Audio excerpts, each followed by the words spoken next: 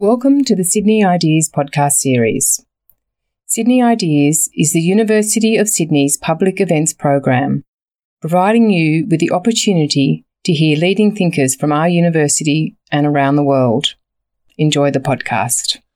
Welcome to the University of Sydney. My name is Duncan Ivison. I'm the Deputy Vice-Chancellor of Research here at the University of Sydney, and welcome to our campus and welcome to the wonderful Social Sciences building here on our Camperdown campus for tonight's 2019 Michael Hinze lecture.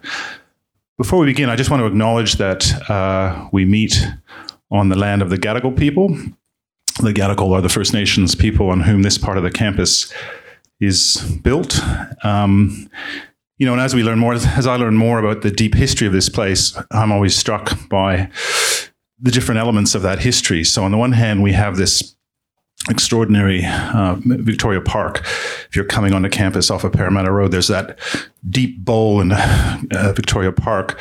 And that was a place where there was a lot of important ceremony, song, corroboree, also political diplomacy between all the First Peoples in the Sydney region. And at the same time, right across the road, there's Boundary Lane, which is a street that many of you are familiar with in the local neighborhood. And of course, Boundary Lane, very old street in Sydney. Many Australian towns have them. And that was a street that Aboriginal people in the community tell me it was well understood they should not cross after sundown. And there are people in the community who, within living memory, remember that boundary. So the deep history of this place, we have to kind of grasp both of those things at the same time. And it's a legacy about which we're very deeply honored to continue to engage with and very proud to be in that long tradition of learning. So let me acknowledge the Gadigal people, the elders, past, present, and future. Well, it's wonderful to have you all here for such an important event in the life cycle of the Center for International Security Studies, which was established in 2006 through the extraordinary generosity of Sir Michael Hinze. And I'm delighted that we have Michael Hinze's wife, Lady Dorothy Hinze, here in the audience with us tonight.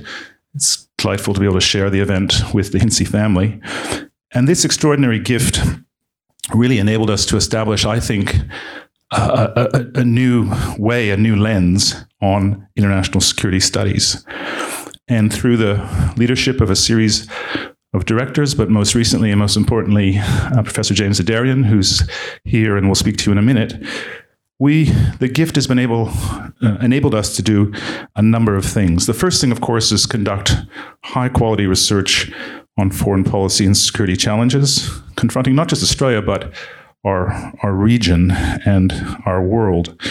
And at a time when the idea of a kind of pluralistic, multipolar foreign policy is increasingly hard to hold on to, it's never been more important to be studying and thinking about the past and future of that kind of security studies. It's also been a deeply multidisciplinary project as well. And Sir Michael's gift has enabled us to both do deep research and also policy-oriented research, traditional, non-traditional, emerging, established security challenges. And finally, it's been also about reaching out to you, reaching out to the broader community to engage the general public and the broader community in discussing and thinking about these pressing international security issues. Our view is we take the knowledge and intelligence of our audiences seriously, and you've responded and paid back by turning up to events like tonight. And as I said, yet again, we have a wonderful session for you. One of the best titles of the year. Dr. Parag Khanna will be talking to us in a minute. And with that, I'd like to ask James to come forward and introduce our guest speaker. James. So thank you all for coming. I know there was other options today. There's this obscure local race called the Melbourne Cup, I heard. So thanks for coming and having a little flutter on the future. I think it's very important. This lecture, it might not stop a nation, but I think it really should give us some pause and opportunity to challenge what's become conventional thinking. Conventional thinking in national security circles, certainly, about what's going to be the global strategic race of the future. And I just want to quote from an earlier lecture. This is the 4th annual HINSA lecture. And this was the opening of that lecture. So 4th would be back in 2010. And the opening statement was, I would like to argue tonight that Australians should be worried about China's rise because it is likely to lead to an intense security competition between China and the United States with considerable potential for war. Moreover, most of China's neighbors, to include India, Japan, Singapore, South Korea, Russia, Vietnam, and yes, Australia, will join with the United States to contain China's power. To put it bluntly, China cannot rise peacefully. So said the distinguished scholar from the University of Chicago. Some of you might have guessed by now, John Mearsheimer. So he said again when he returned to Sydney in 2019 with a similar talk on Australia's choice in the US-China conflict. And so he's been saying practically every year in between. This is a recurrence in the way that realism creates these self-fulfilling prophecies. So, and he's not alone. The most, I think, recent account of this comes from the also esteemed scholar from Harvard, Graham Allison, recently published a book called Thucydides' Trap, about how it's inevitable that a rising power will eventually confront declining power and create fear in that power, and it will lead to war. And this is now almost a new consensus, and it crosses the usual left-right political divides, and it also bridges the usual distance between the realist and idealist camps in our field of international security. Now, the CIS mission is to challenge this, conventional wisdom. We pride ourselves in using critical thinking to address the most pressing global issues, security issues. And so I'm very, very happy today to have with us, I think, one of the most iconoclastic yet influential thinkers who challenges the consensus view. Dr. Parag Khanna was born in India, Kanpur. He is educated at Georgetown University, and he was awarded his PhD at LSE. I have the good fortune to have read that, and where I first put you on my radar was because it was on diplomacy, a topic that we share. Rather than take the usual route then, which is usually a postdoc at a university or a governmental role, Dr. Khanna did something unusual. He went and retraced the Silk Route, the Silk Road that Marco Polo had traveled. He did it, I think, by VW Bug. He did it by horseback. There might have been a camel involved, by foot, by bicycle. And he subsequently retraces this route. He's someone who lives his creed en route. He always interviews from the top down, bottom up, to get a on-the-ground perspective on what's happening in Asia. Unlike people like some of my colleagues at Cambridge, Massachusetts, and Chicago, Illinois, who rarely get out beyond a speaking tour and the local hotels. So this is why we're particularly honored to have Dr. Parag Khanna with us today. He's been a fellow at the European Council on Foreign Relations, distinguished scholar at the Munk Center at the University of Toronto. He's also been at the New America Foundation, the National University of Singapore.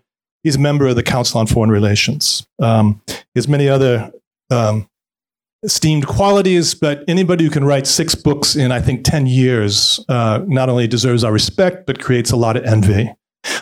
He has a lot of admirers. He has a wide audience. I believe 650,000 followers on Facebook. He's a regular commentator on CNN, BBC, Al Jazeera. And he does have vocal critics, and that means we're going to be in for an interesting evening. Also, this evening, we were very fortunate to have, for the interview section, we're going to have the 30-minute presentation. Then we're going to have an interview. We're very fortunate to have leading this Siobhan Morgan McFarlane, who will might be familiar to you, or certainly familiar to anybody who listens to Eastside FM 89.7. I think it's the best news magazine on radio today. She is the producer, the writer, the host, and she also spins incredible music in between the various sessions. I highly recommend it. It's called Another World. And we're very lucky to have her here today. Even though she does have a Master's of International Affairs from ANU, we will not hold that against her. So thank you very much for coming. So with that, please join me in giving Dr. Parag Khanna a very warm Sydney welcome. Thank you. Thank you. Thank you, James. This book is not, sort of meant to be an academic book. And often what happens is in any case, to the extent that there is an academic underpinning, you're forced to really bury it, in the footnotes or an appendix or something. But I do want to say a couple of words about that, because when I was in London and sort of absorbing this English school approach, a lot of the things that I learned then and studied then really did radiate, 2 decades later into what this book has become. Because there is a great strength, a great virtue to what is probably the most sort of holistic and syncretic of international relations theory methodologies.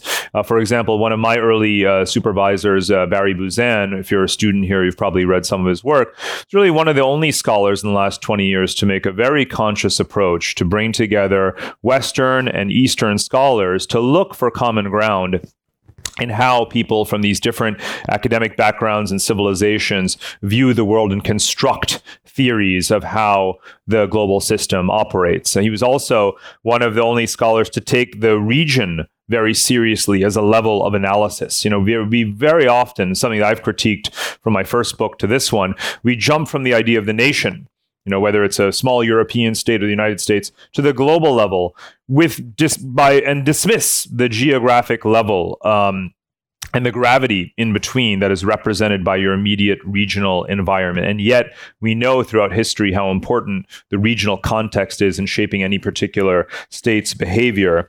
And the third is, I've used this word already now, is the actual meaning of the word system. We just use the word system as if we understand what it means, but actually in IR theory more generally, and certainly in the English school, we make an effort to try to quantify what it means when we use that word system. It can mean, in particular, the gravity, the intensity of relations between a set of countries. And they don't have to necessarily be neighbors. It can even be at the global level. Things like the Commonwealth used to be a system, right? The NATO alliance is a system. The European Union is a system.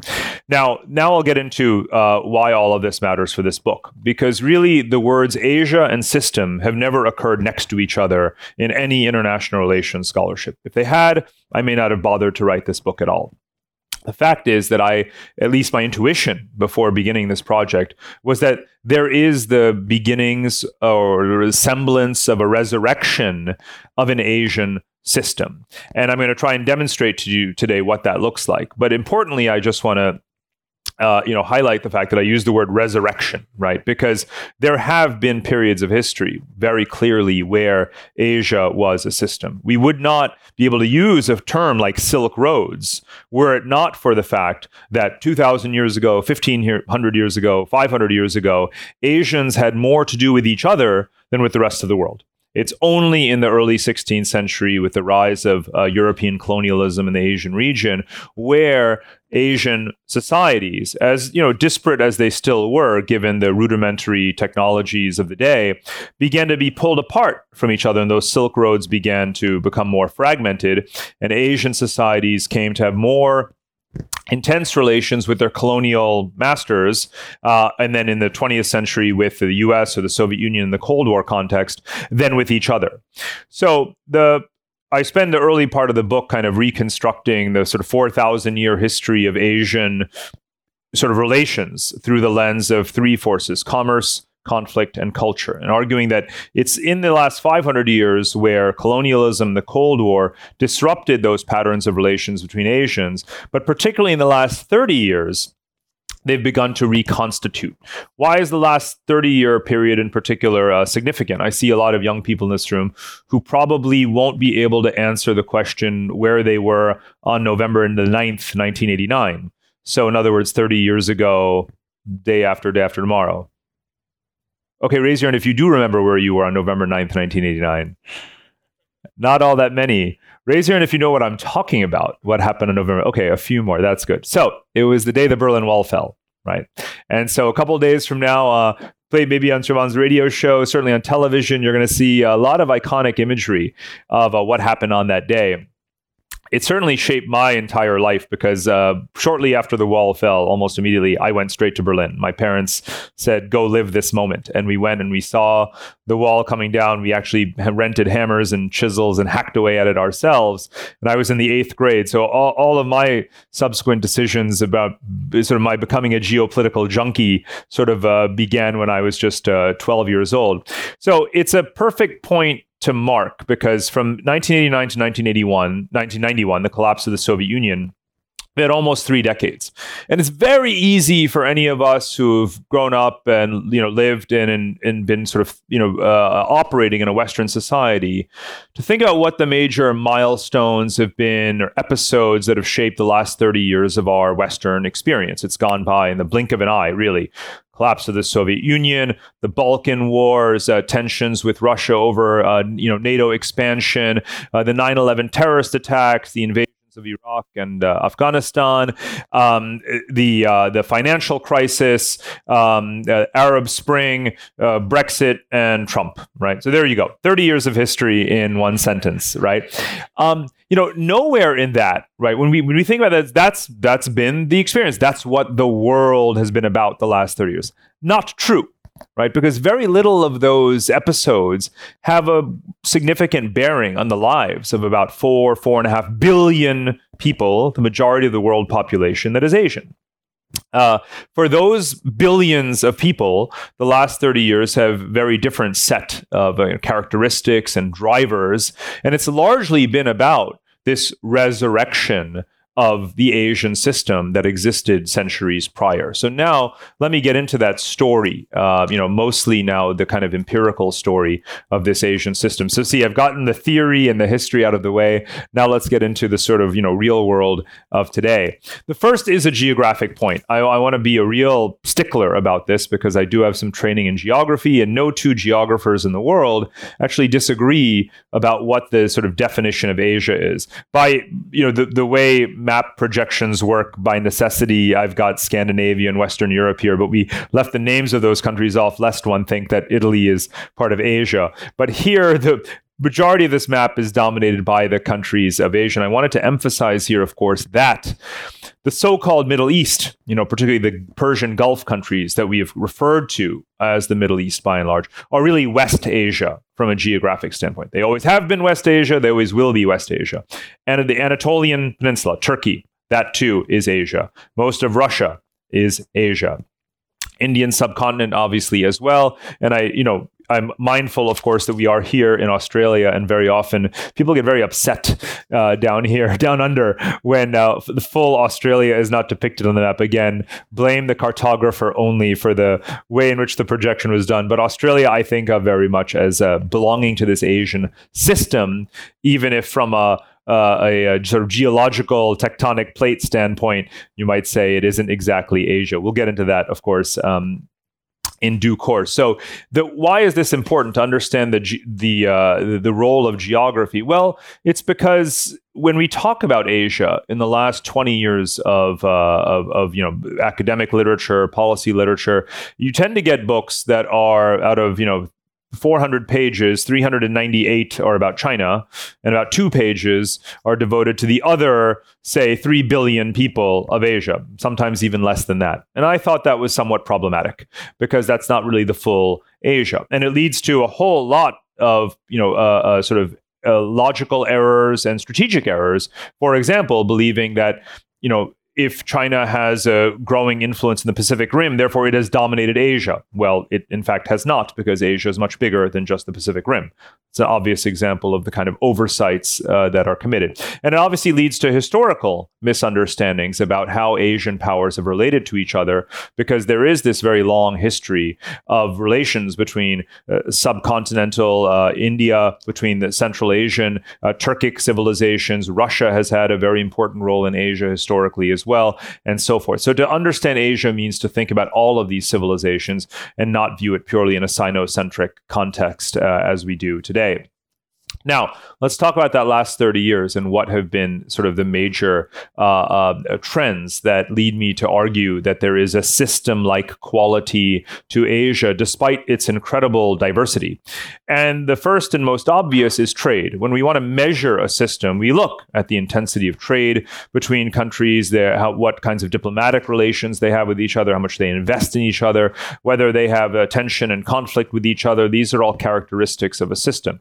I should point out, by the way, that a system doesn't have to be peaceful. Over the course of this evening, we're going to have a lot of discussion about war and peace and conflict and geopolitical rivalries. All of that is evidence of a system. It's not evidence that I'm wrong in claiming that there's a system. A system does not have to be peaceful. The best evidence that you have a system is war between the members of a system. And this is an extremely important distinction that we make when we're studying systems in IR theory. If you just have a bunch of countries that are neighbors but have nothing to do with each other, they share a geography, but they're not a system. If you think about Europe, we say, well, today Europe is a system. It's a peaceful system. But Europe has been a system for many, many, many centuries. And it's been a warlike system. It's only very recently become a peaceful system. But the fact is, it remains a system. So now, even as we discuss all of the conflicts that exist and will potentially break out in this region, let us not forget that does not mean that it is not a system. It is the evidence that there are these frictions and dynamics between countries that are evidence of how intense their relations with each other have become, indeed more important than their relations with the rest of the world. And that's actually what this slide suggests. One data point is just the volume of trade. Now, I mentioned that 500 years of history has transpired in which Asians have been largely separated from each other, untangled from each other due to colonialism and the Cold War. It took only 25 of the last 30 years, from 1992 to roughly 2006 or 2016, right? It took less than a quarter century for Asia to overturn 500 years of this division and to arrive at this map, this infographic, where you see that the volume of trade between Asian countries totals by far more than Asia trades with the rest of the world, right? That's all it took, is a generation for these countries to more or less recreate the Silk Roads, physically through infrastructure, trade liberalization, all of the complementarities that Asians have with each other. And that's so much of what economics is about, is optimizing land, labor, and capital. And if you think about the countries on this map, you have the West Asian, colored in pink here, the Persian Gulf, Arabian Gulf, oil and gas producers. Starting in the 1990s, they massively shifted their export orientation away from the West towards East Asia, because that's when India and China in particular were rising. And so by the mid-1990s, already Arab countries were exporting far more oil and gas east than west. And we call that the sort of Indian Ocean, or the maritime Silk Roads, in a way, were recreated through this, what economists call the commodities super cycle.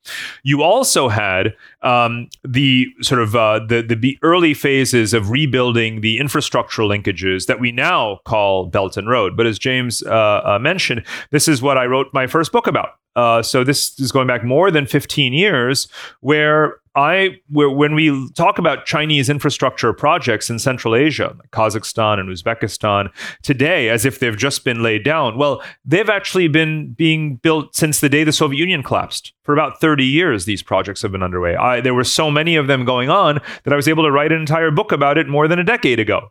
So there's almost nothing new in some ways in that. It's all part of this process of rebuilding the Asian system. And that has allowed energy trade, agricultural trade, industrial trade, technology trade, flows of finance and of people to accelerate over the last couple of decades. So if you take any blue line on this map, you could go back 15 years, 10 years, 5 years to the present, and you'd see that all of those numbers keep on going up because these complementarities are very, very strong across Asian economies. So we're already at a point where, in terms of measuring, again, the systemness, right, of Asia, Asians already trade way more with each other than the rest of the world. Now, this is so important because Donald Trump really should have known this, right, prior to launching a trade war. I'm going to give you some more evidence around that. Now, let me come back to the point around why it's important to think about Asia as Asia, not just China. I remember presenting the Chinese edition of this book in Beijing in June of this year,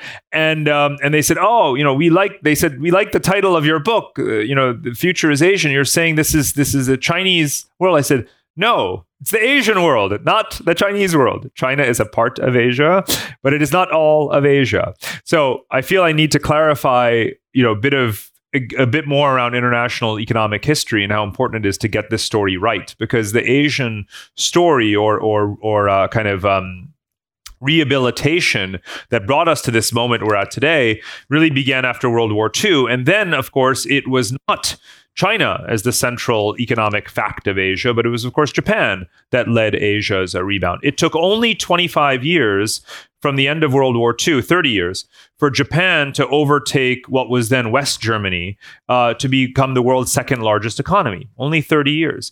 And that industrialization and modernization of Japan is what inspired the tiger economies, right? And I refer to that as the second wave of growth. The tiger economies being South Korea, Taiwan, Hong Kong, and Singapore. So the first two waves of Asian modern economic growth have nothing whatsoever to do with China. In fact, by this point, to be perfectly fair and almost neutral about it, as you well know, in the 1970s, China is still reeling from the Great Leap Forward and the Cultural Revolution. It's still a very poor peasant society at this point, 40 years ago, more or less now.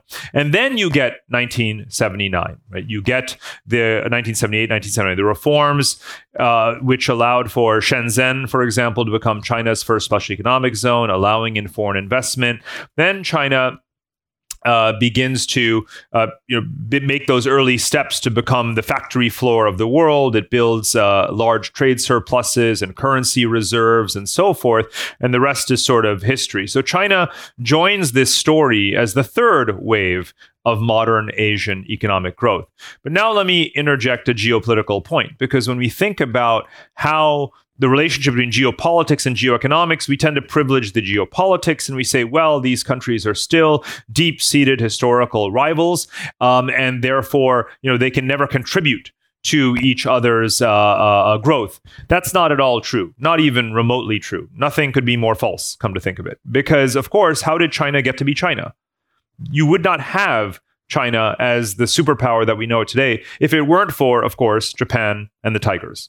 Because who have been the largest, by far, most loyal, most reliable, most consistent investors in China in the last 40 years? It's the countries that we think of as its deep-seated, historically deep-seated rivals, right? Of course, Japan in particular, Korea as well, Singapore, and so forth, right? So you have not a story of these rival blocks. What you have is a story of mutually beneficial, mutually reinforcing waves of growth where more modern and wealthier economies invest in the poorer, less developed labor pools, if you will, and that was China at the time.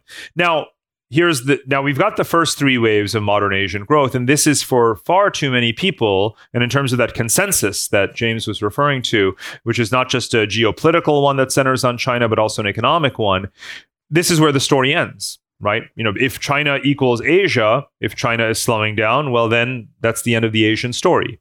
Also false. So a big part of my argument is that we're now entering this fourth wave of Asian growth. We have entered, in many ways, this fourth wave, and it's comprised of all of these countries colored in orange, from Pakistan through India, Southeast Asia. Now, notice the population figure. You're talking about 2.5 billion people. And these are the 2.5 billion, among others, who just get left out, of just about every book about Asia. It's just unconscionable. And I say it not as someone who happened to have been born in India. I say it just as a sort of objective fact, right?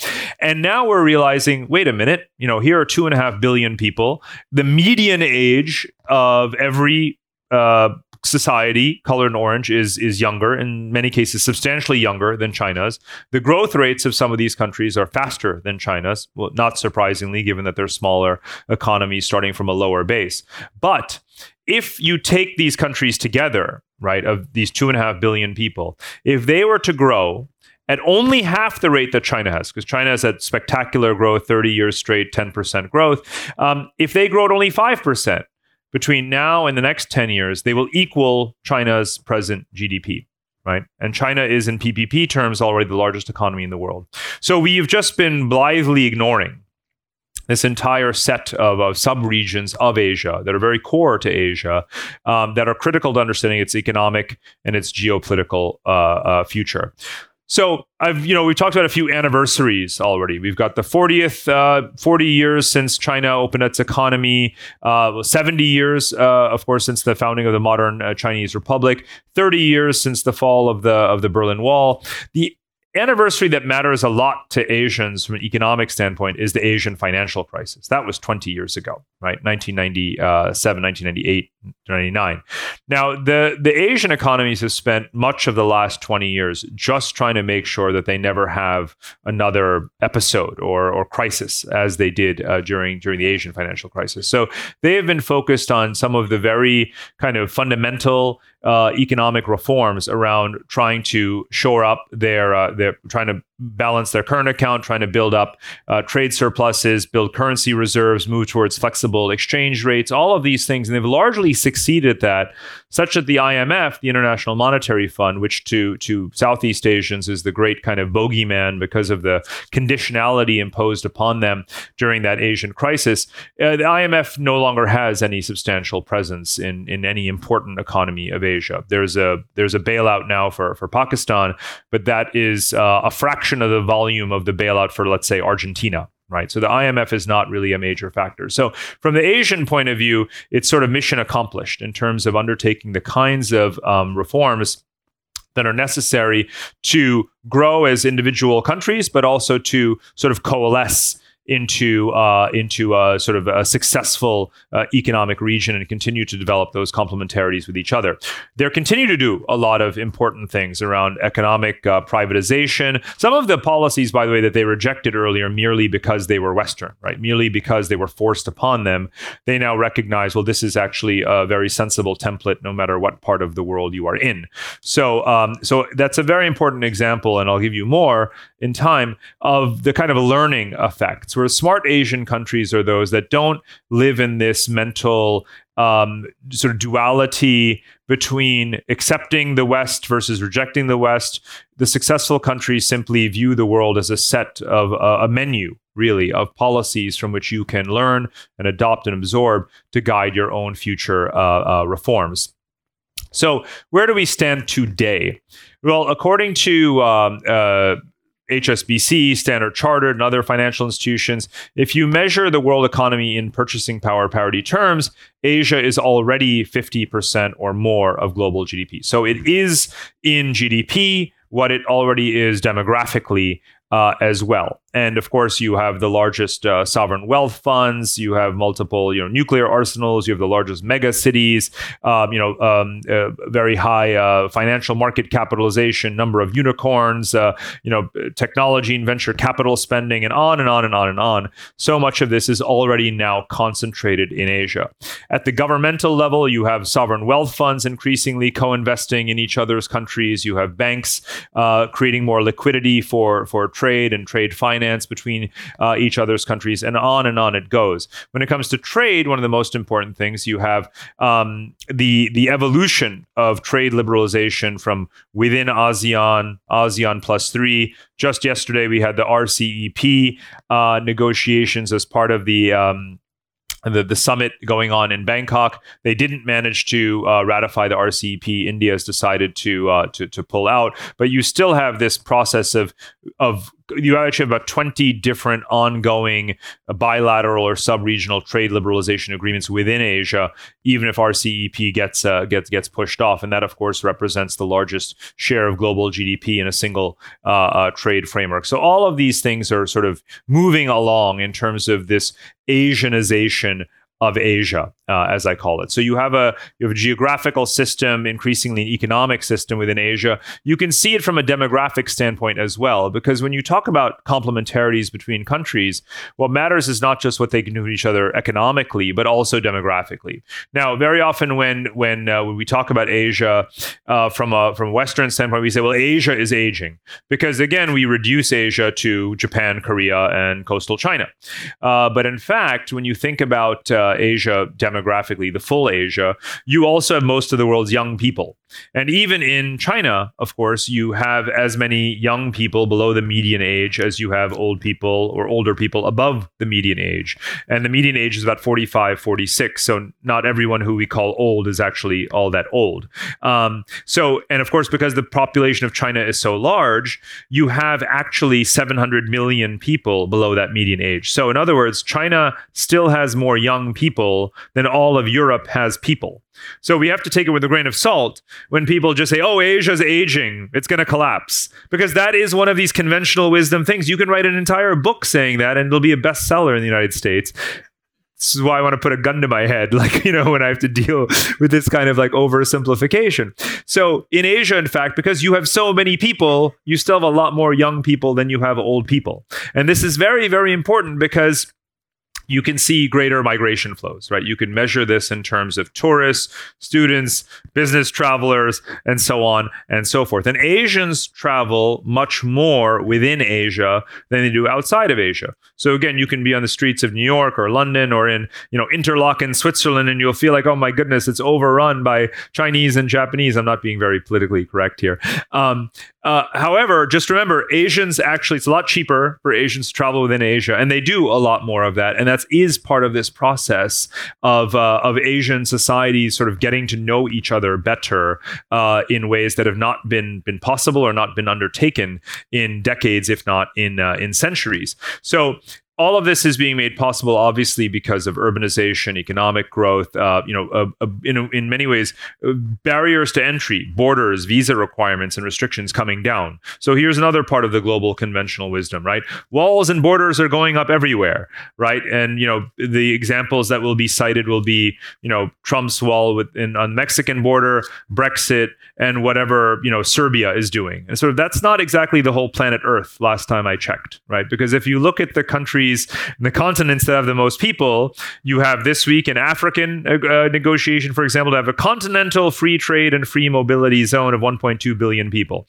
Here in Asia, you've got several billion people. Every single country in Asia has made it easier for people to come to travel. I remember spending hundreds of dollars to get visas back in the day to go to Vietnam and countries like that. Now, pretty much every country is visa on arrival. Right. And most Asian countries now have these entrepreneur visas, right? Very easy to apply for and get. You can stay 5 years in a country, even countries that are hard to migrate into, like Singapore. Pretty much no questions asked. Come, stay 5 years, start a business, work somewhere. And see what contribution you make to the country, and if you remain employable, and if you do, you can continue to extend and renew those things. Those things weren't possible, and clearly it's a sign that when we have conversations about trends in globalization and presuming that globalization is backtracking and receding and retrenching, I don't see that in Asia. Do you? And if you do, I'd love to hear your evidence, right? Because it certainly wouldn't stack up.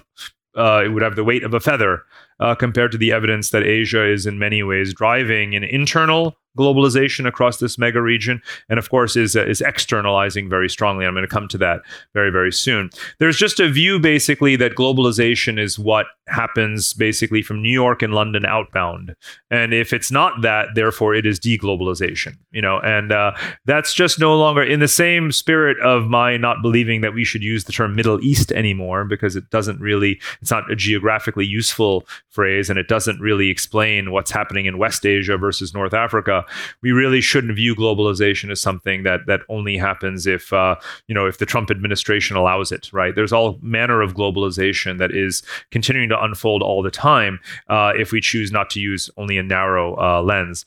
Let me stick just one or two more points around how this Asian story is unfolding. Now, I mentioned that it was the Japanese first wave and the Tiger second wave that helped to launch, in a way, the Chinese third wave of Asian growth. And now this fourth wave of Asian growth is also being driven by wave 1, wave 2, and wave 3, because the largest investors in South and Southeast Asia, the largest investors in India, in Pakistan, in Vietnam, in Indonesia, in Thailand, are, of course, other Asian countries, Right. So again, instead of viewing what's happening within this Asian system purely through the lens of territorial rivalry, we should appreciate that they're actually constantly developing and deepening their internal integration. And this is what this chart is showing you. What I've done here is to juxtapose the median age of a country and its ranking and score in what's called the Economic Complexity Index, that kind of measures the sophistication of an economy in terms of the quality of the goods that it produces. And what you see is that the countries on the upper right, Japan, Korea, and Singapore, they are the old countries of Asia, the Asian societies. And in the middle, you have clustered there those countries that are actually in the fourth wave, your Indonesia, Vietnam, India, Philippines, Malaysia, Thailand, and so forth, and China. And what has happened is exactly the pattern that we've seen historically, not just in Asia, but very much in Europe as well, which is that the aging, wealthy countries start to invest more in the younger, populous countries, and they offshore their manufacturing, their supply chains, and so forth to them, and help to sponsor their rapid economic modernization. So this helps you understand why, when you pick up the newspaper and you read about, say, Samsung has just doubled the size of its chip and handset production in Vietnam, or Toyota is building ever more cars in Thailand and Indonesia. This is why, right? Those anecdotes that you read about every day are part of a broader story of what I like to call, if you're not an economist, I'm not either, I play one on TV, but I call it adopt a country. Right. Basically, what happens, and this is exactly what happened in Europe over the last 25 years, is that the old the aging and high labor cost Western European countries pick their favorite Eastern European countries from the Eastern Bloc, former Soviet Union, Warsaw Pact nations, to divert their own investment to help to kind of develop those economies. And that's what's happened in Asia, is adopt a country, in some cases multiple countries. So again, it's Chinese money, Korean money, Japanese money, Singaporean money is all over this middle cluster of Asian countries. And it's all of them investing in the poorest countries off to the left-hand side, like Pakistan, Bangladesh, and so forth. And you can fully expect this pattern to continue, where Asians will deepen their integration because of the demographic and technological complementarities that we have. So it's all well and good to have this kind of, armchair geopolitical consensus that's authored by people who don't know a lot about economics or about technology and view everything through a structural realist prism.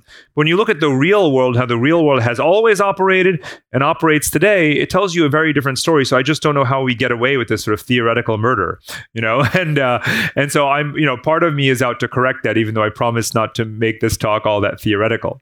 Now let me get into Belt and Road, something that is, front and center. And this is, globalization with Asian characteristics, right? Globalization, Chinese style, some may say. And what's critical to understand here is that every single thing that's associated with Belt and Road is globalization. So you can't possibly, on the one hand, agree that Belt and Road is the largest coordinated infrastructure investment program in human history, spanning more than 100 countries on all continents, and then talk about deglobalization. And globalization is collapsing, because you literally will get on two different pages of the Financial Times on the same day those contradictory impulses. That's just unacceptably, hypocritical, right? So Belt and Road is one of the major drivers of globalization today. But just to remind everyone that Belt and Road existed before it had a name. Right? Belt and Road was born the day the Soviet Union collapsed. For 30 years, Asians have been building these infrastructure corridors with each other. Japan has been the major financier, the Asian Development Bank, even the European Bank for Reconstruction and Development. And now you have China's Belt and Road adding more ammunition, a bazooka, you might say, in terms of the capital value of lending and investment that's helping to finance all of these highways and railways and internet cables and electricity grids between Asian countries. Now, remember, in this rectangle live about 5 billion people, right? The majority of the world population lives just in this rectangle. You don't even need a big spherical globe to understand, kind of the demographic center of gravity, and why it is that if you take a bunch of countries, many of which are post-colonial, obviously, so very little new infrastructure investment in the last, say, 70, 75 years, or post-Soviet republics, the ones of Central Asia that are landlocked, they're desperate to have all of this new infrastructure investment, even if it carries a certain amount of potentially unsustainable debt, because they simply cannot participate in the world economy, even trade more with their neighbors, if not for more infrastructure investment. And so it's actually no surprise to me, though, again, we have leapt very quickly in generally speaking, in our Anglo-American narrative towards a very cynical view of Belt and Road. Two things. Number one, if you were just a simple view of geography, most of what China is motivated China's investments in Belt and Road infrastructure here across terrestrial Eurasia is because of the so-called Malacca trap. And the Malacca trap is a ancient problem in geopolitics, right? How do you circumvent these choke points, these maritime choke points? Now, China in the 1990s became the largest importer of commodities in the world. Go back to my first slide with the pink countries of West Asia exporting oil to East Asia. It all goes through here, right? South of India through the Indian Ocean and through the Straits of Malacca and up here. And it became the largest exporter of finished goods in the world, right? All of our electronics and gizmos started to become made in China. So China didn't want to be beholden to this little Malacca trap. And they said, well, let's start to build these infrastructures across Central Asia so we have diversification of our supply chains, a perfectly logical and noble and sensible objective. And indeed, actually, I feel quite validated. The Economist just 2 weeks ago did a whole article saying China's supposedly imperialist Belt and Road looks quite defensive in nature. I never thought I would see The Economist write something like that, because they are so cynical about anything and everything that China does. And it shouldn't surprise you either that two very American entities, the Rand Corporation, of course, a military-funded think tank, and Citigroup, an American investment bank, have both done econometric analyses of the impact of the investment of Belt and Road projects and transportation infrastructure on the trade volumes and exports for individual developing countries that participate in Belt and Road. And they have actually used this phrase win-win. And win-win is straight out of Xi Jinping's lexicon. And yet you've got American firms, again, not the political consensus of people who don't understand, how infrastructure, supply chains, investment, and trade work, but rather people who actually follow what's happening on the ground and measure it. Those people say, well, this has been incredibly good for Uzbekistan and Kazakhstan and quite a few other countries. So we can get into the specific episodes of debt traps like Sri Lanka or countries like Laos and so on. We can get into those. But the future of building and financing infrastructure across Eurasia does not hinge on what happens in Laos, right? The fact is that it's a much, much broader set of countries. And by and large, it's an overall positive experience. And that's why it continues to reinforce itself. Now, there's a very strong geopolitical characteristic to all of this, not just China's defensive / neo-mercantile aspirations, but also it's the fact that we've been making these linear projections about how Belt and Road would play out. If China builds something, it owns it, therefore it owns the country. It's bought the country, right? That's the end of the sovereignty of that country. But what we've forgotten is that there are reactions to actions. There are feedback loops all the time.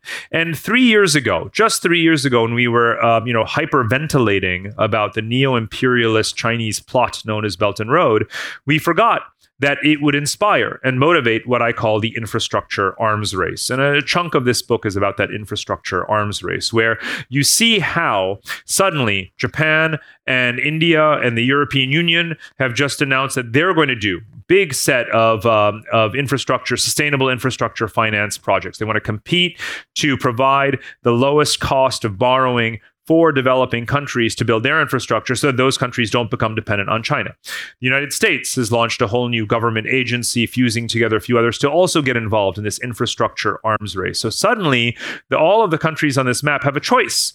It's not just China or nothing, right? It's not just a debt trap and neo-colonialism or nothing.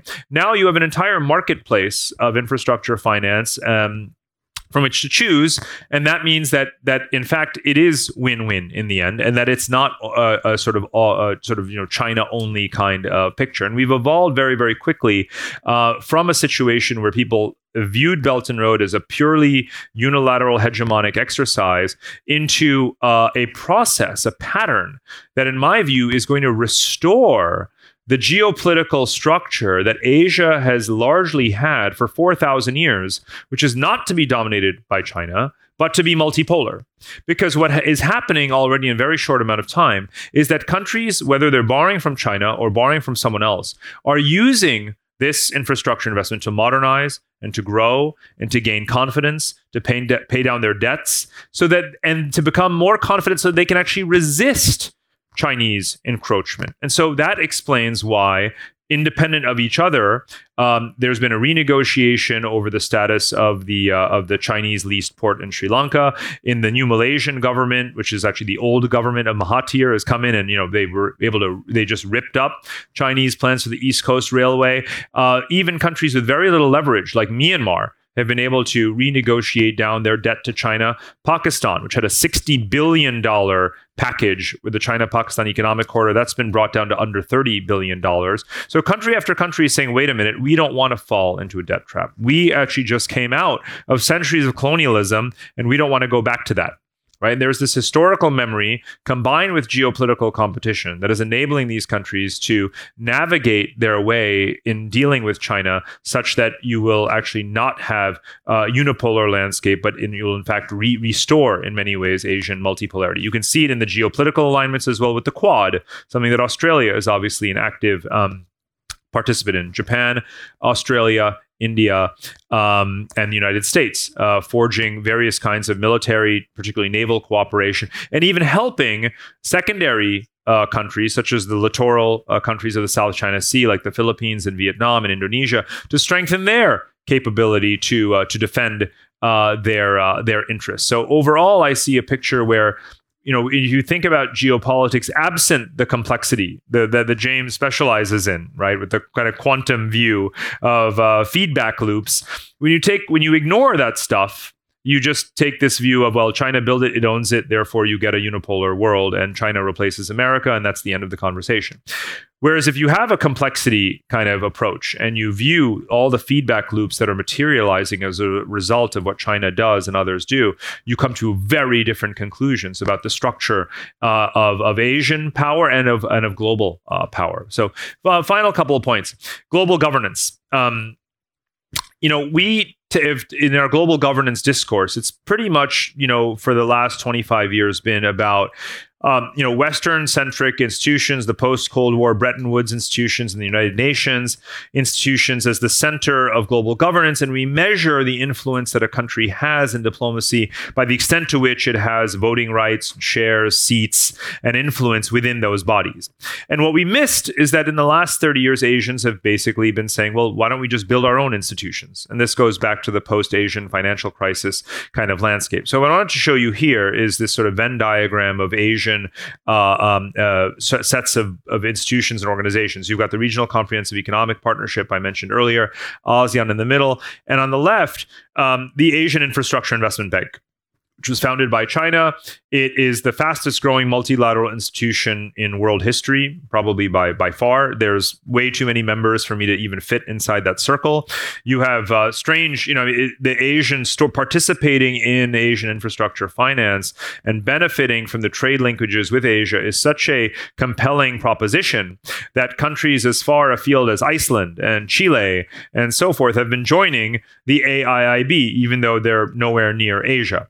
And that tells you something about how Asians are able to simply take the template of historical experience and the codes of conduct and the legal kinds of frames that help to that serve as the foundation for Western/global institutions, and simply borrow that, import that, and build Asian institutions instead. And I see that as part of this process of Asians rapidly building their confidence. So I'll start to wind down just with a couple of historical and geopolitical points. The first is that, as I said at the very beginning, this is not the first period of history where Asia has been a system. And if you go back to the pre-colonial world, and this was for me the most fascinating part of my research because I'm not a historian, historians use this term Afro-Eurasia describe the 15th and 16th centuries of trade patterns and linkages that brought together the sort of component terms within this word Afro-Eurasia: Africa, Europe, Asia. And so there was this Afro-Eurasian world that was most of the world in terms of global demographics and trade in the 15th and 16th centuries. And in many ways, what's happening with Belt and Road, with the AIIB, with this sort of Asia outbound globalization is the reconstitution of this Afro-Eurasian world. So for those who like to see the echoes and parallels of history, I'm far more inclined to urge you to study this period of history from the Asian point of view than to make your predictions about the future of the world based on the prism of our conventional IR theories that are rooted in about 250 years of Western European experience, right? It doesn't tell you a whole lot about how Asians have interacted with each other over time. I'm going to just skip over just to the final point here about the kind of global structure. I wanted to emphasize, and this is, as James pointed out, in some of the European editions of this book, they added a question mark, and in others, they didn't, and it seems to indicate or denote the difference between a confident appraisal of Asia versus a more sort of hesitant one. At no point, though, did I want to imply that, the rise of Asia, whether it continues along its current trajectory or not, would represent a substitution of the West. I've argued now, going back to 2007, 2008, that we are entering a very unique period of history in which you have a fairly permanent multipolar structure to the world. Again, the rise of China does not mean that the United States is no longer a superpower. You still have an Atlantic world, you have an American system, a European system, and an Asian system. We've never had a landscape where all continents and regions of the world were simultaneously important, not equally important. We still have a world of hierarchies of power, right? Africa and South America are not as important as, say, Europe and Asia. But we have a world of sort of free and voluntary relations amongst all the regions of the world. And that's what I'm depicting here with these circles and the connections between them. So to me, what's truly unique about the 21st century that doesn't really have a historical parallel is this truly global and distributed multipolar system in which, even though you have hierarchy, you don't actually have a structure of colonial hegemony or global imperial hegemony, where one power sits at the center and orders the relations of the others, such as you've had as recently as into the 20th century. Instead, I've left the center of this circle basically empty, right, as it should be. It doesn't mean it's an apolar world. It doesn't mean it's a G0 world, right? There are very clear power centers in the world, but they're all able to determine who they're going to engage with, and no one can really stop them from doing so. So regionalism, we come back to regions. As I said at the beginning, regions matter a lot. There's a very strong regional gravity. To the extent that there is any so-called deglobalization, it is a retrenchment into optimizing activity within these regions, which simply reinforces the fact that actually regionalism is an important stepping stone and a big part of globalization. Now, two of these regions that matter a lot in the world are East Asia and West Asia, and they're both Asian regions. So there is, again, a certain gravity or growing gravity to the role of Asia collectively in this system, even as East and West Asia still are not as integrated fully. But that's happening more and more. You can see this in the behavior of Russia, of Turkey, of Saudi Arabia.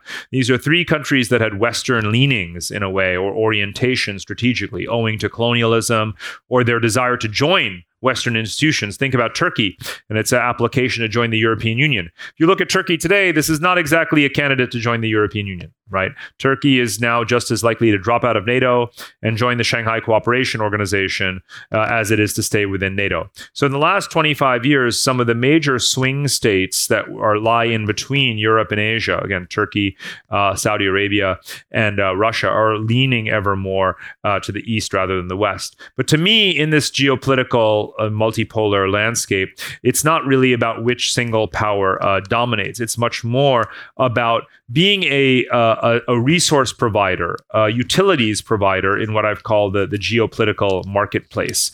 We tend to say, well, the United States still has the largest, most powerful military. It still has the exorbitant privilege of the US dollar, still has very large tech companies and so forth, and therefore it's number one. The way I view it is that pretty much all of these measurements or factor endowments of power are more or less commoditized, right? We live in a world with $300 trillion of financial assets, mostly debt. We have more or less infinite liquidity that any one country that is capable of doing so can lend to others. We have many nuclear powers in the world and strong militaries that can engage in alliance relationships and support and sell weapons to each other. Technology has become a commodity, right? It certainly isn't just what comes out of Silicon Valley. So you can get your Huawei 5G or your WeChat ecosystem or your payments platform from any number of vendors. It doesn't have to be the United States or even necessarily just China. So to me, finance, military partnership, technology, and other sorts of goods are in a way commodities that powers have to compete to supply, compete to provide in this geopolitical marketplace. And that to me is the correct way to understand how geopolitics is unfolding. It's not an either or kind of world where either you choose China or you choose America. This is the new landscape, and it's something that is fundamentally new. And Asia's role, as I sort of strive to point out, is not to displace the system, not to build a new system around it, but simply to take its kind of rightful place in a world that was dominated by Europe in the 19th century, dominated America in the 20th century, and now in the 21st century of a truly multipolar world, and Asia will coexist in a way with those traditional power centers. So it's one of these kind of buckle up sorts of moments, because you can't really, make your future predictions based on, narrow Western European experience. You have to think much more broadly and integrate the Asian past and the Asian story in a way into your forecasts of the future. And so I leave it in some ways open-ended, but in a way there's a consistency to still believing that a globalization is going to be as strong as ever, because you have more power centers than ever, all of which see certain benefit in engaging with each other for different purposes. But I know we can have a much longer debate and conversation this evening about what the competing ambitions are of leading powers in the world. They're divergent political systems and so forth. So I really look forward to that part of the conversation to begin right now. I want to thank you again. Thank you, James. Thank you all for being here this evening. Thank you. Thank you. Well, thank you for that. That was very informative, I think, for all of us. One thing you touched on sort of close towards the beginning was the RCEP, or the Regional Comprehensive Economic Partnership Deal, for which our Prime Minister, Scott Morrison, has been in Thailand this week to negotiate. That deal has been in development for about 7 years, I believe. And as you mentioned, India have now said they're out. And I'm just wondering if you can elaborate a little bit on what some of India's concerns are.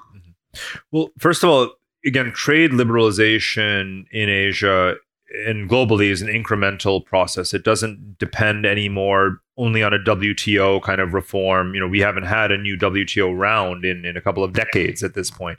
And it doesn't depend only on the RCEP, because even all RCEP members are negotiating with each other to deepen trade bilaterally. So I don't view this as sort of a devastating blow, right? Trade within Asia is going to continue to grow no matter what. And even from the Indian standpoint, India's calculation was that it still has, it has a very large trade deficit with China and with Southeast Asian countries, and the reciprocal liberalization that was that it had hoped for with RCEP wasn't really going to happen, because RCEP doesn't cover services, and services like software services, think about TCS, you probably have a TCS building here in Sydney, right, are the largest, sort of most profitable component of India's exports. So if services are not covered and India signs RCEP, it's going to wind up simply having a larger deficit than it already has with its neighbors. So they sort of backed out. But at the same time, as Modi himself said, they look forward to deepening their trade with all other Asian countries through bilateral or sub-regional negotiations that would include services and therefore benefit India more. So, we often make the mistake in global governance of conflating an institution with the issue. If the WTO disappeared tomorrow, you'd still have trade. Right? If the UN Security Council disappeared tomorrow, you'd still have alliance relationships and negotiations over deployment of peacekeepers and so forth. So never confuse one negotiation or organization with the much broader set of issues that it purports to represent. These organizations actually play a much lesser role than one thinks. Another thing you touched on, and I've heard you speak about it before, is that you're much less concerned about China's imperialist ideals than a lot of other people. But here in Australia, we talk a lot and we hear a lot about Chinese developments in the South Pacific and the small island nations, Vanuatu in particular at the moment. As that doesn't fit in with the Belt and Road aspect of China's ambitions, what do you think that expansion into the South Pacific is about? Well, in a way it does, in the sense that we often forget, and I certainly, mistakenly sort of elided here, that Belt and Road is equal parts maritime and terrestrial, right? So it's even built into the Chinese phrasing of the term. There's the terrestrial part and the maritime component of it. So those ambitions are there, those relationships are, those countries are participants, many of them in Belt and Road. They've either see it in their interest or they've been financially, or diplomatically co-opted into it, whatever the case may be. To some degree, it's, again, in some countries in the Indian Ocean, the South Pacific, it may be related to trade, but it's most certainly also has a dual use characteristic, right? Military potential. It could be that it's about expanding a port infrastructure and deepening it. So, we often forget that China has been very important in the management of the Suez Canal, the Panama Canal, and actually with its oil and gas exploration activities worldwide is part of the reason why oil and gas prices have come down so much is because of Chinese capital and Chinese state-owned energy companies going into and developing these global energy assets. Now, it's a separate issue if we think it's a good thing for the climate. Obviously, it's not. But the point is, in terms of building infrastructures that enhance and make more friction-free global trade, that's part of what China is doing with the Maritime Belt and Road projects. And again, there are military dimensions to it. If you think of both the South China Sea and the South Pacific, clearly it's what I call use it or lose it, strategy. I did a chapter of a previous book about this. I said, basically, China is looking at these geographies that have, South China Sea islands that no one has used or claimed that have a utility, especially given the hydrocarbon resources that are below, or the ability to use them to protect overseas supply chains. It says no one's been using it, so we're going to use it. It's use it or lose it, and the de facto control over those assets matters more to them than the de jure negotiation or demarcation of who owns them. I would say that, we often forget when we observe this Chinese activity that we have a certain agency here. If you think about Sri Lanka, Indians have been kicking themselves for more than a decade because that Hambantota port project that I alluded to earlier, that China had financed, and then Sri Lanka was going to default on some debt, so it leased that port to China for 99 years. That project was offered to India 10 years ago.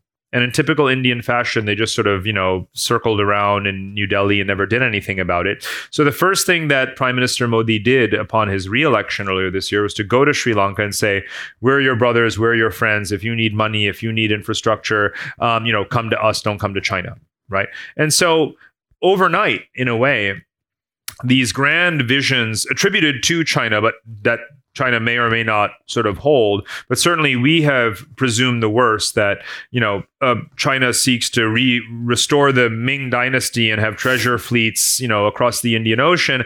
That all came to naught overnight.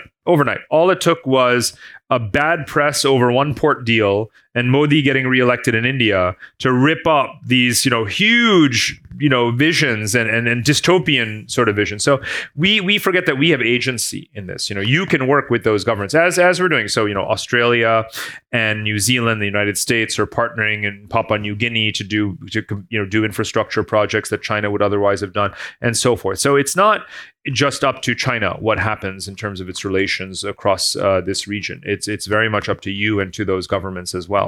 But it would be very hard for Vanuatu, for an example, to reject very lucrative offers of development projects? Well, it depends, again, because we have this historical learning that we forget. These are not necessarily just transactions that are, occurring today without the benefit of understanding, the past kind of experience. And that's why you've had these countries in Southeast Asia and Central Asia rapidly going back to China and renegotiating, saying, actually, we don't want to be caught in this debt trap. We don't want to become your wholly owned subsidiary, right? We don't want to, relive the British colonial experience. And countries are, again, tacitly watching each other. It's not an accident that within about 6 months of the Hambantota port fiasco, you had countries as far as East Africa and Central Asia and Mongolia and Myanmar going back to China and saying, we need to renegotiate things. We've seen what just happened in Sri Lanka. And what I said at the time is the reason you're not going to have another Sri Lanka-like situation is because Sri Lanka happened. And this is what I mean about feedback loops. So when you look at a case like a Vanuatu, what they should be saying is, hold on, let's look at what just happened in the Maldives, right? And how that country is also taking on too much debt to China, signing up to projects it doesn't need, right? And at terms that it could get far more favorably from other powers. And so those countries need to be educated into how they could make smarter decisions in their own best interest, while also still getting the infrastructure that they may very well need. And just one final question from me. One thing that I don't think we've really touched on is the social butting of heads, if you like. So how in this Asian future are sort of Western liberal ideals going to fit alongside, censorship in China, gender-based violence in India, what's happening in Hong Kong, all these very strong social issues that really go against a lot of what we in the West stand for? I think, when you look at most Asian countries, they don't. Let me just make a macro point first. One of the key things in misunderstandings in Western countries, I would say outside of Australia, but in the geographic West about Asia, is that Asia is this monolithic Chinese sphere of influence, and it's kind of a big authoritarian bloc. But remember that more people in Asia live in democracies than not. Right. Earlier this year, we had elections in India, in Indonesia, and the Philippines. That right there is 1.8 billion people, leaving aside Japan and South Korea and yourselves and New Zealand. Right. So Asia is largely populated by democracies, and most of the citizens and residents of this Asian region live in democratic societies with democratic culture. They may not be the most well respected and sort of pedigreed, procedural democracies, electoral democracies, or liberal democracies, but they are democracies. So it's important not to, when we talk about governance in Asia, not to begin the conversation with China. I actually I try, even just as a rhetorical device, to reject the way in which we do this, because every time we have a conversation, so let's talk about governance in Asia. China is authoritarian. It's like, so what? So what? There's far more people in democracies in Asia than there are in China. So why are we talking about China? When you see how China treats its citizens, and when you see what they do with social credit and surveillance and so forth, do you want to live in China? Right? The more China acts like the China that we don't want to see China become like, the more other countries will want to preserve the non-Chinese democratic systems that they have. Right? We have to absolutely remember that. We have agency in this. This is not a Chinese region. This is Asia.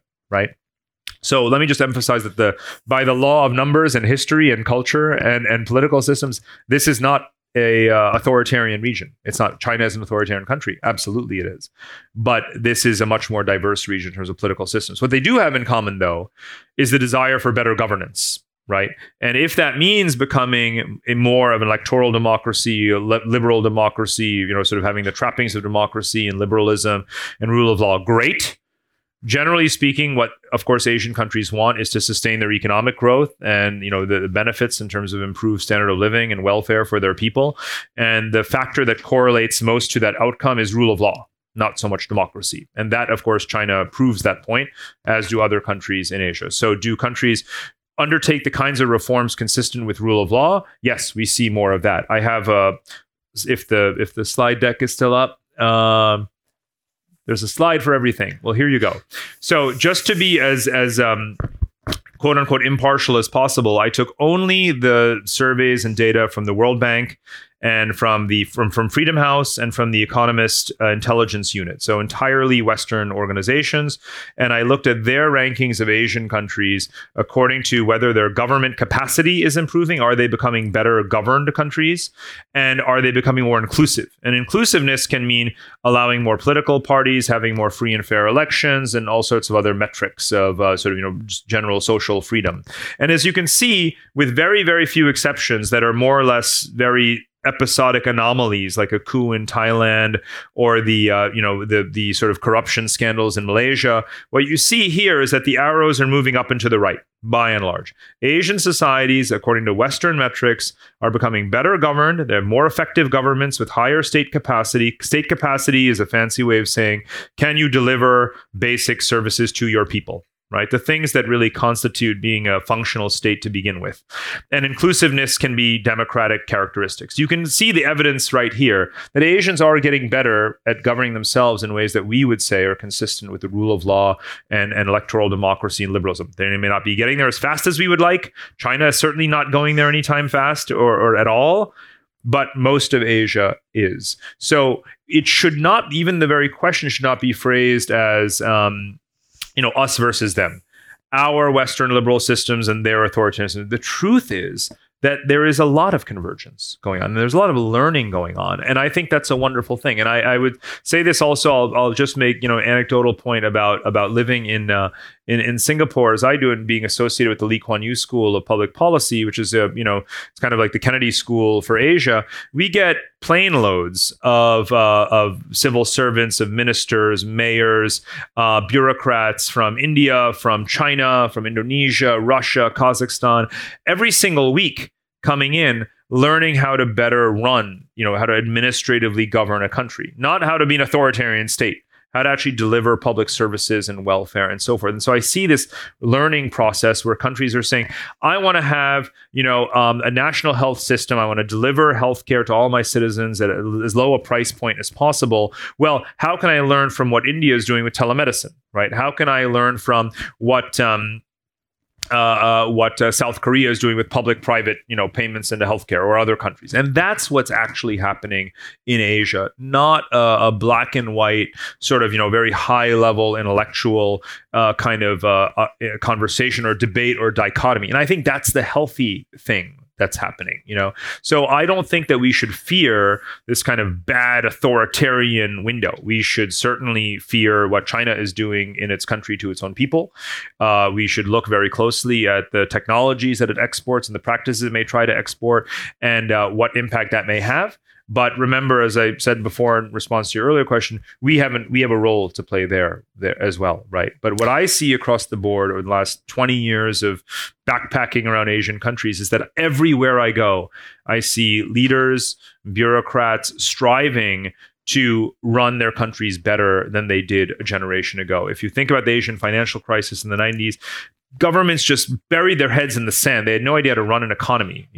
Today you go to these countries and below the level of the authoritarian strongman that we fear, you have a whole stratum, a large number of professional, often Western trained, young, publicly spirited bureaucrats who want to figure out how to get infrastructure done right, how to do an education system well, how to spread broadband internet access, all of these things. And that is the real meat of governance across Asian countries. And they're clearly doing a good job because we can see the results improving. All right.